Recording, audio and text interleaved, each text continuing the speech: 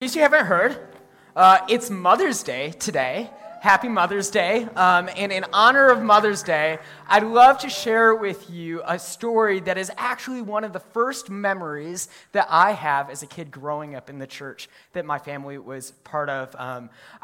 I don't remember what age I was. I don't remember what time of year it was. And so because the date is not really set in stone in the history book of the Blashinskys, let's just assume for our creative imagination that we are worshiping together on a lovely Mother's Day Sunday.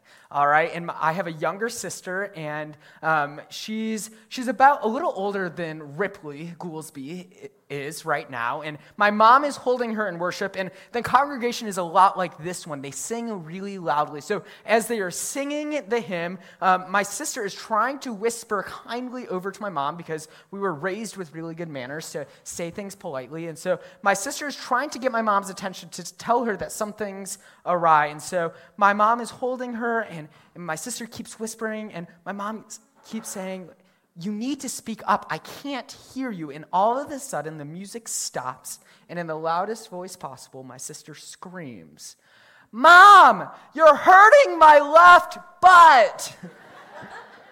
Was that an appropriate joke for me to tell from the pulpit? I don't know, but I told it in the last service, and my antagonistic boss didn't pull me aside afterwards. So we're gonna assume it's fine.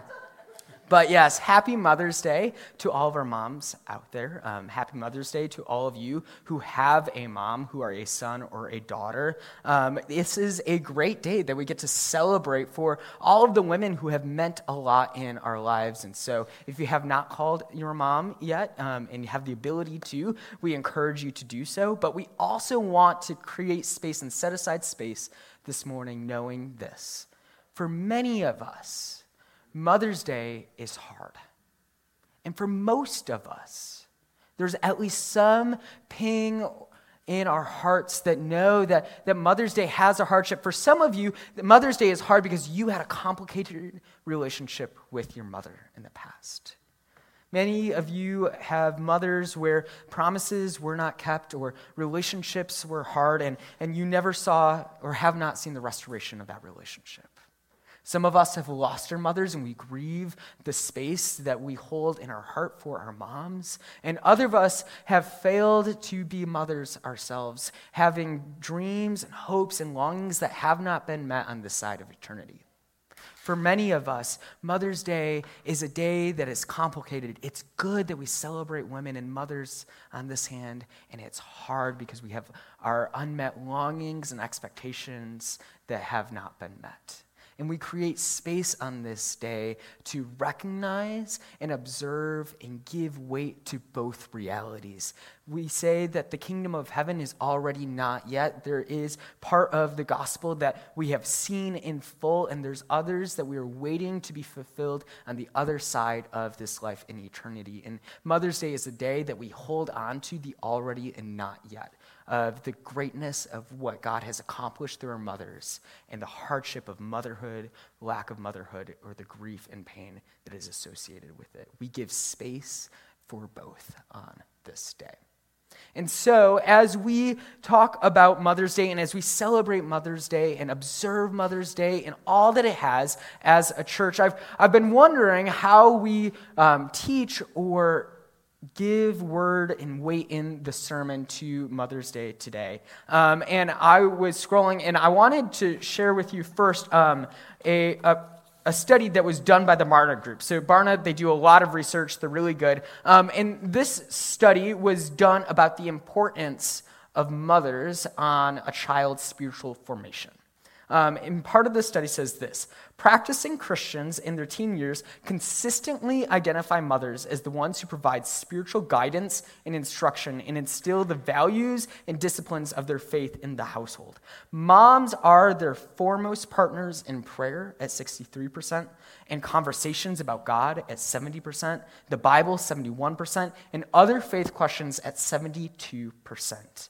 This is consistent with Barna data throughout the years that show mothers to be the managers of faith formation among other household routines and structures. Mothers are also the ones encouraging church attendance at 79%, or teaching kids about the Bible, 66%, God's forgiveness, 66%, and religious traditions at 72%. There's a lot of data in this research, but here's the gist of it. Moms are extremely important in our faith formation. And so the question that I began asking is how do we give space to encourage men and women to serve alongside one another, to proclaim and advance the mission of the gospel in not only our church, but our families and the community at large? Because I believe that in order to do what the church has been tasked to do, we need both men and women to serve together in leadership to bring this forward. And for many of us, this conversation about men and women serving together in leadership in the church is somewhat complicated because, to be completely honest, the American church has not done a great job at observing the importance that women have in leading people to faith and leading the faith of our churches. It's why we spend every Mother's Day talking about moms here in the church, because we honestly need to apologize to the women who have been faithfully serving in the backgrounds and the shadows while we have gotten caught up in the debate about what the limitations of men and women in leadership are. We need to apologize, repent of that. And what I want to do for us this morning is to get a biblical guideline for this vision for men and women serving together in the church that doesn't just say the Bible makes room or allows it, that actually says, and I want to create an argument and share an argument that claims that the Bible says that men and women serving in leadership for the church is essential to the mission of God. And so, as we go, and before we go anywhere further, how about we pray together? God, we thank you that you are present in this space and that you are working and moving. And so, as we tackle what is honestly an emotionally charged issue, I pray that your grace would pervade and persist. That you would meet us and that your word, your scriptures would come alive to us as we catch on to a vision that you have set from the very beginning of creation. And so we pause and we give this space over to you, O Spirit of God. It is in your name, Jesus, that we pray. Amen.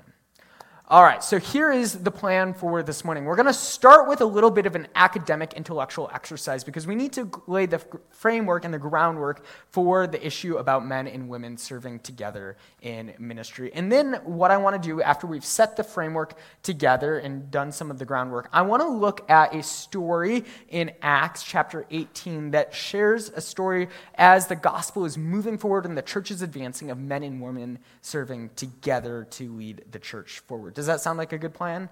All right, so if you have your Bibles with you this morning, the first few passages of Scripture I don't have on the screen, and so I encourage you to flip along with me, or you can pull out your Bible app, or you can turn to a neighbor and say, hey, can I look at your Bible, please? I'll bring one next week, I promise. All right, so we're going to start our beginning at the beginning. So if you want to open up to Genesis chapter 1, and we see this is the creation account in which God is forming the world. His words are spoken and creation occurs, and we're going to pick up in verse 26. Hear the word of the Lord. Then God said, "Let us make mankind in our image, in our likeness, so that they may rule over the fish in the sea, and the birds in the sky, over the livestock and all the wild animals, and over all the creatures that move along the ground." And so God created mankind in his own image. In the image of God he created them. Male and female, he created them. God blessed them and said to them, "Be fruitful and increase in," page turn, "number. Fill the earth and subdue it. Rule over the fish in the sea and the birds in the sky and over every living creature that moves on the ground." You see, in the beginning, as God created us, he created mankind. We read in Genesis chapter 1 that before anything happened, in the goodness, both men and women were created by God in the likeness and the image of God. One observation that I have here is that God has set both men and women on a mission to be rulers and have dominion over the created order. So to rule over the birds in the sky and the fish in the sea and all of the land that God had previously created and ordered. But there's one thing that man and women are not commanded to have dominion over, and that is over other men or women. And so we see in the very beginning that God has a vision for both men and women ruling and leading his creation, his kingdom. They're to do this thing together. If we are to go forward a little bit in the creation story, and we know that after God had created both man and woman, he said it was what? Very good. We continue on the story. God places them in a garden, and there is a stipulation in the garden, right? They're not supposed to eat of the fruit of the tree of the knowledge of good and evil. If you know where the story is going, we know that Adam and Eve, man and woman, do not obey this rule, but break it. And what happens is what we call in the church the fall. Sin enters, and we see that there is a distorted reality and vision for what the world is supposed to be, one that is different than God's intention for mankind. As sin enters into the world, everything that we have is distorted, including our relationship with one another. We read this as God is addressing Adam and Eve in the garden after they eat of the fruit. If we pick up in, if I'm following my notes, if we pick up in verse 13, this is what it says. Then the Lord God said to the woman, "What is this thing you have done?" The woman said, "The serpent deceived me, and I ate." We pick up what the consequences of sin are for the woman and for womankind in verse 16. He says this, "To the woman, God said, I will make your pains in childbearing very severe. With painful labor, you will give birth to children." And here's the kicker. "Your desire will be for your husband, and he will rule over you." As sin enters into the world, as we see a reality of God's created world that was not meant to be and is not what it should be, we see now that there is a patriarchal hierarchy in relationships, where in the beginning when things were very good, men and women were serving alongside one another, having dominion and rule over the created order, not people. And now we see in Genesis 3, as a result of the fall, as a result of mankind determining what is right and wrong in their own eyes, according to their own image, as they decide to become gods for themselves, we see that now men rule over women.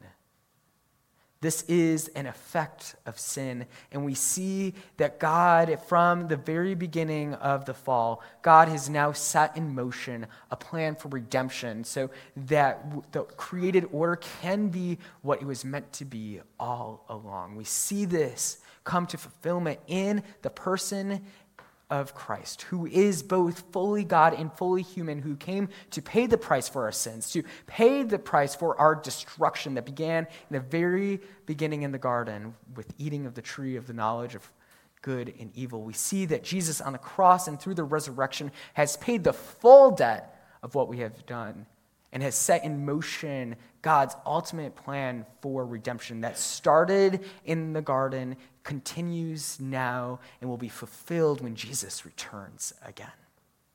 And in this plan, we see from the very beginning that God desires for both men and women to serve together. That was the very intent when things were very good. And we see that as a result of sin, there is a destructive relationship that has occurred in which men rule over women in this new order. And so, because of that, and following what Jesus has done, we come to the book of Acts. And what has happened now in Acts is Jesus has died on the cross and the resurrection has occurred. And Jesus has now ascended into heaven and sits at the right hand of the Father. And now the early church that is gathered to follow Jesus is figuring out, what does this look like now? What are the ramifications of the gospel? How do we live life together now that God's redemptive works have been set in motion, the already and not yet of the kingdom? And as they are looking to see how this occurs, we come to a story in Acts chapter 18 in which we meet this couple, Aquila and Priscilla, who are instrumental throughout the New Testament in starting house church movements that expand the church that we know today. And so we're going to pick up, and we have words on the screen for this. We're going to pick up the story in Acts chapter 18, and we're going to start off in verse 1. Hear the word of the Lord. After this, Paul left Athens and went to Corinth. There he met a Jew named Aquila, a native of Pontus, who had recently come from Italy with his wife Priscilla, because Claudius had ordered all Jews to leave Rome. Paul went to see them, and because he was a tent maker as they were, he stayed and worked with them. We're going to pick the story up in verse 18 because in between we go to another story. This is like a show where you kind of have like cutscenes, so we're going to cut and pick the story back up in verse 18, in which we see that Paul stayed on in Corinth for some time, and then he left the brothers and sisters and sailed for Syria, accompanied by Priscilla and Aquila, our friends that we met before. Before he sailed, he had his hair cut off at Cenchreae because of a vow he had taken. They arrived at Ephesus, where Paul left Priscilla and Aquila. He himself went into the synagogue and reasoned with the Jews. When they asked him to spend more time with them, he declined. But as he left, he promised, saying, "I will come back if it is God's will." Then he set sail from Ephesus. When he landed at Caesarea, he went up to Jerusalem and greeted the church and went down to Antioch. Let's pick up with our friends Priscilla and Aquila in verse 24. Meanwhile, a Jew named Apollos, a native of Alexandria, came to Ephesus. He was a learned man and with a thorough knowledge of the Scriptures. He had been instructed in the way of the Lord, and he spoke with great fervor and taught about Jesus accurately, though he knew only the baptism of John. He began to speak boldly in the synagogue, and when Priscilla and Aquila heard him, they invited him to their home and explained to him the way of God more adequately. When Apollos wanted to go to Achaia, the brothers and sisters encouraged him and wrote to the disciples there to welcome him. When he arrived, he was a great help to those who by grace had believed. For he vigorously refuted his Jewish opponents in public debate, proving from the Scriptures that Jesus was the Messiah. This is the word of the Lord. Thanks be to God. All right, there's a lot of things that are happening in this story, but this story is a great example of disciples making disciples that make disciples that make disciples. There are 4 iterations of the church moving on and people training other people to spread the good news of the gospel and to form the church as we know it today, starting as Paul meets this couple, Priscilla and Aquila. And one thing that we need to know about Priscilla and Aquila, and particularly about the way that women are written about in a ancient Near East context and in the ancient Greek. Here's something important to know. If Priscilla had no role in the story, Priscilla's name never would have been mentioned. Again, if Priscilla had no role in advancing the purpose of the gospel and leading the church forward, she would not have been mentioned in this story. Furthermore, here's something important to note. Priscilla and Aquila are mentioned multiple times throughout the New Testament. We see them here in Acts. They're mentioned again in Romans. We see them in 1 Corinthians and elsewhere. And there's only about one other time besides like the beginning of this passage where Aquila, the male, is mentioned before Priscilla. Most of the time when we encounter this couple who is starting house churches and advancing the kingdom of God forward through preaching and sharing and embodying the gospel, Priscilla is the first named mention. And in an ancient Near East context, this is crazy because a woman, most of the time, if she has no part in this, is not going to be mentioned. But now a woman is being listed first in the family order.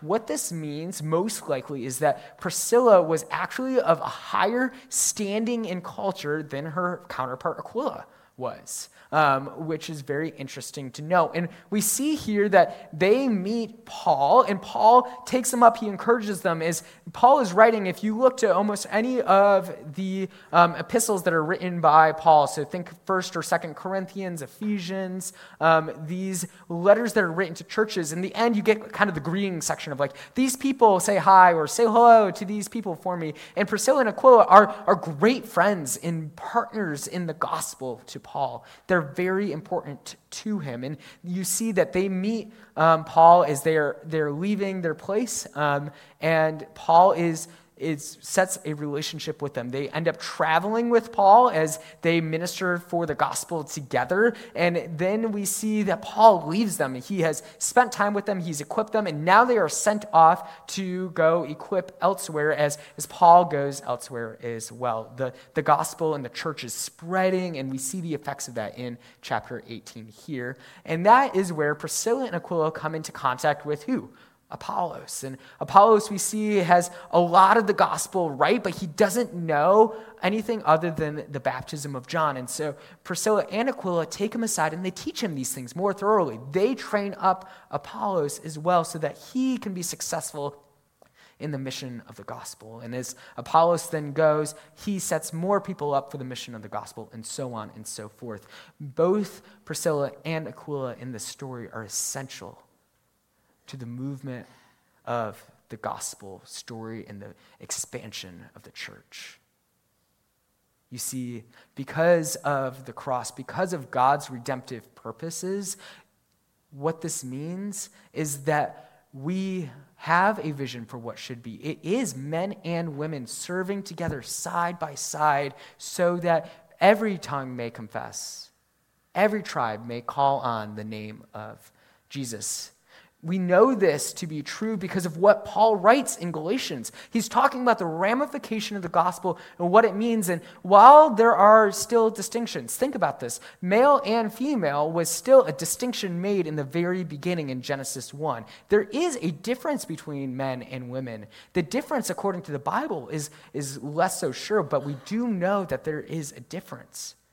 So there are differences, but we also know that the order that sin has created is no longer. Hear what Paul writes in Galatians chapter 3, starting in verse 26. He writes, "So in Christ Jesus, you are all children of God through faith. For all you who were baptized into Christ have clothed yourself with Christ. There is neither Jew nor Gentile," dividing wall, gone. "Neither slave nor free," dividing wall, gone. "Nor is there male and female," dividing wall, gone. "For you are all one in Christ Jesus." Because of Jesus, we need men and women to serve side by side. Scripture doesn't just make room for women to serve in ministry so that we can advance the cause of the gospel and proclaim and preach the word of Christ. Scripture says that we need women to serve alongside men. We need to be hand in hand, brothers and sisters in Christ, so that our neighborhoods might look more and more like the kingdom of heaven. And so, on this Mother's Day, I want to encourage each of us, male or female, to consider how we might be called to further answer the call that God has on our lives. How might we partner with one another as we lead this church, as we lead the movement of the church, as we commit to the message of the gospel and proclaiming Jesus Christ to the lost? How will we partner with God as we partner with one another? And as we pray this morning, I want to specifically pray for some people in our church that are intentionally taking steps of obedience to be trained up to be leaders in the church and leaders wherever God has called them to be. In ECO, our denomination, we love encouraging and equipping men and women to serve side by side. And we believe in leadership formation so that the next generation might be raised up and that we might see the church of the 21st century make a huge impact for Jesus Christ, the gospel, and the kingdom of heaven. And so we have a few training initiatives that our denomination has undertaken in order to accomplish this lofty task. The first of these initiatives is called the Commissioned Lay Pastor Training Program, or CLP for short. This is where we take typically elders in the church, and they go through, it's like 1 year at a time, a 1-year process of learning with others in a cohort so that they might serve the local church and the network of churches more effectively for the gospel so that we might have partners together. And we have 2 individuals from our church that are going through the CLP program right now.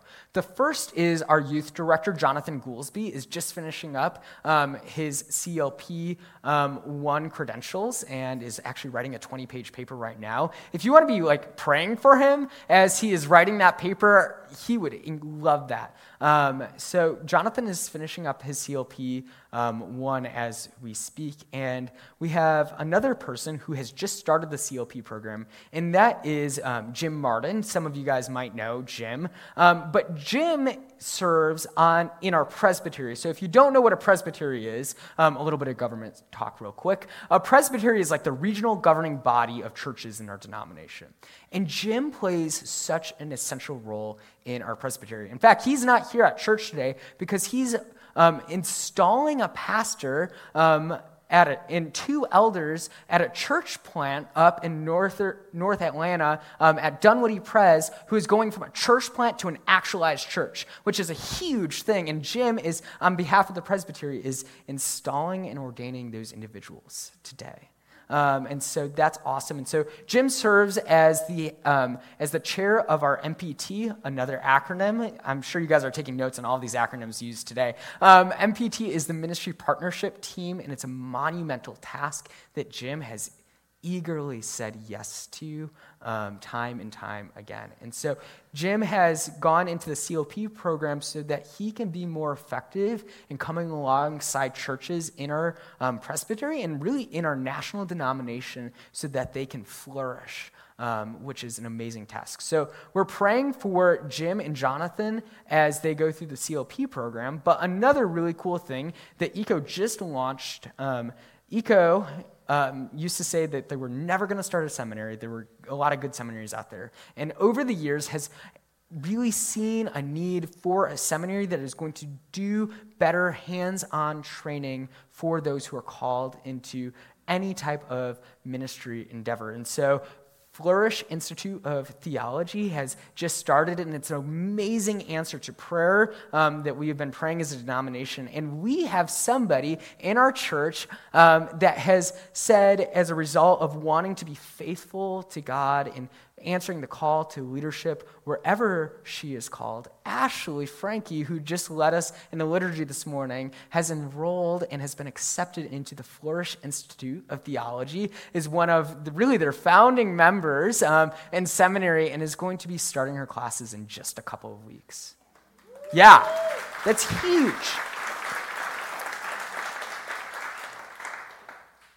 We need Ashley. We need Jim.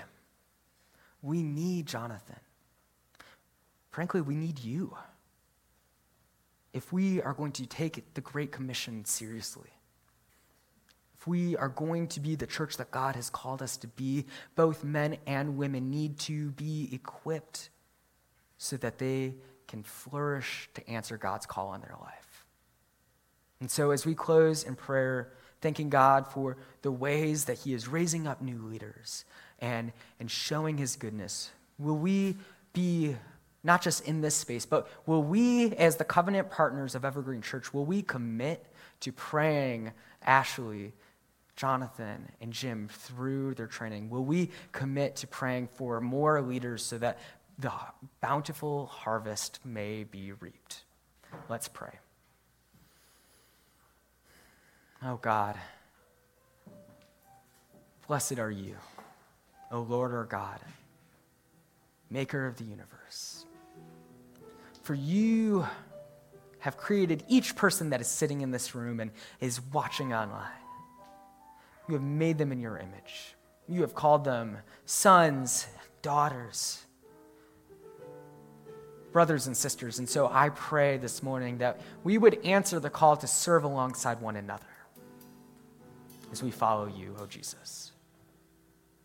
And so I thank you, Lord, that you have called Jonathan and Ashley and Jim to serve and to undergo further training so that they may be equipped to answer whatever call that you have on their life, whether it be serving in pastoral ministry or serving in the presbytery as an elder or serving wherever you might take them.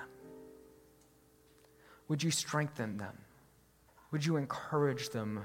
Would you provide them with the space and time so that they might devote themselves to your teachings and to the understanding of what it means to be the church and to be your followers?